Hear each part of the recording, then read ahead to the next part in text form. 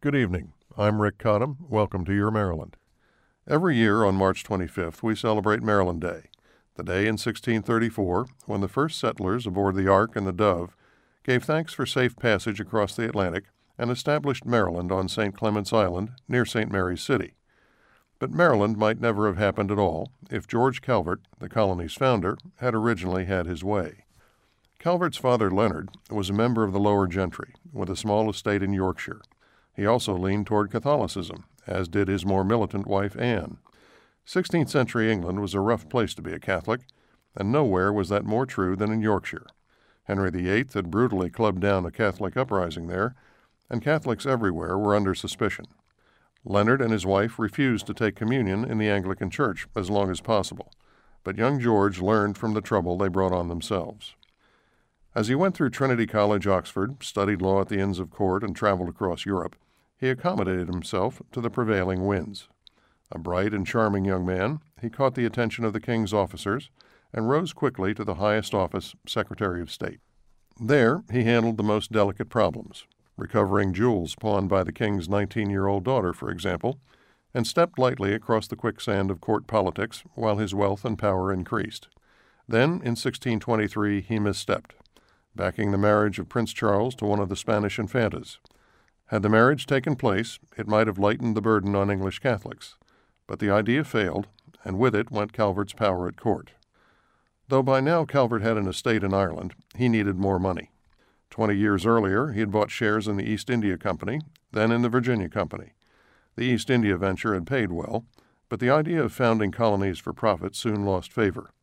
In 1620, though, as the overseas boom was fading, but while Calvert was still at the height of his power, he decided to exploit the rich fishing around Newfoundland.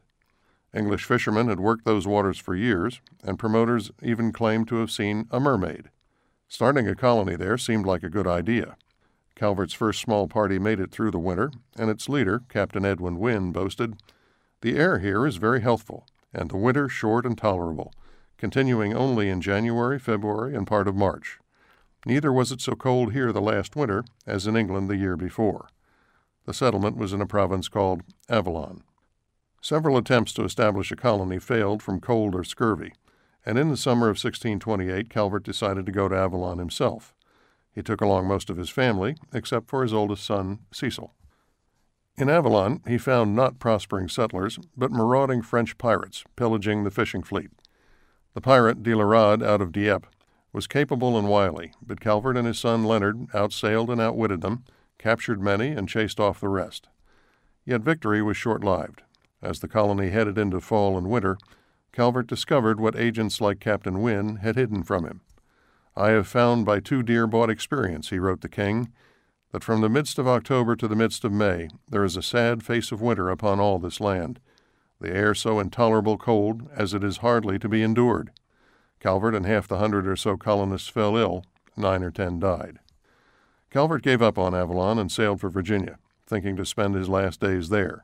But the Virginians, being good Anglicans, wanted him to swear an oath that violated his Catholic principles. He refused and returned to England. His wife, leaving on another ship, died at sea. Not until June 1632 did King Charles grant Calvert another charter, this one for a settlement in the Chesapeake. But George Calvert never lived to see it. He died in April, leaving his son Cecil to carry on the venture, not in Newfoundland, Avalon, or Virginia, but in a place called Maryland.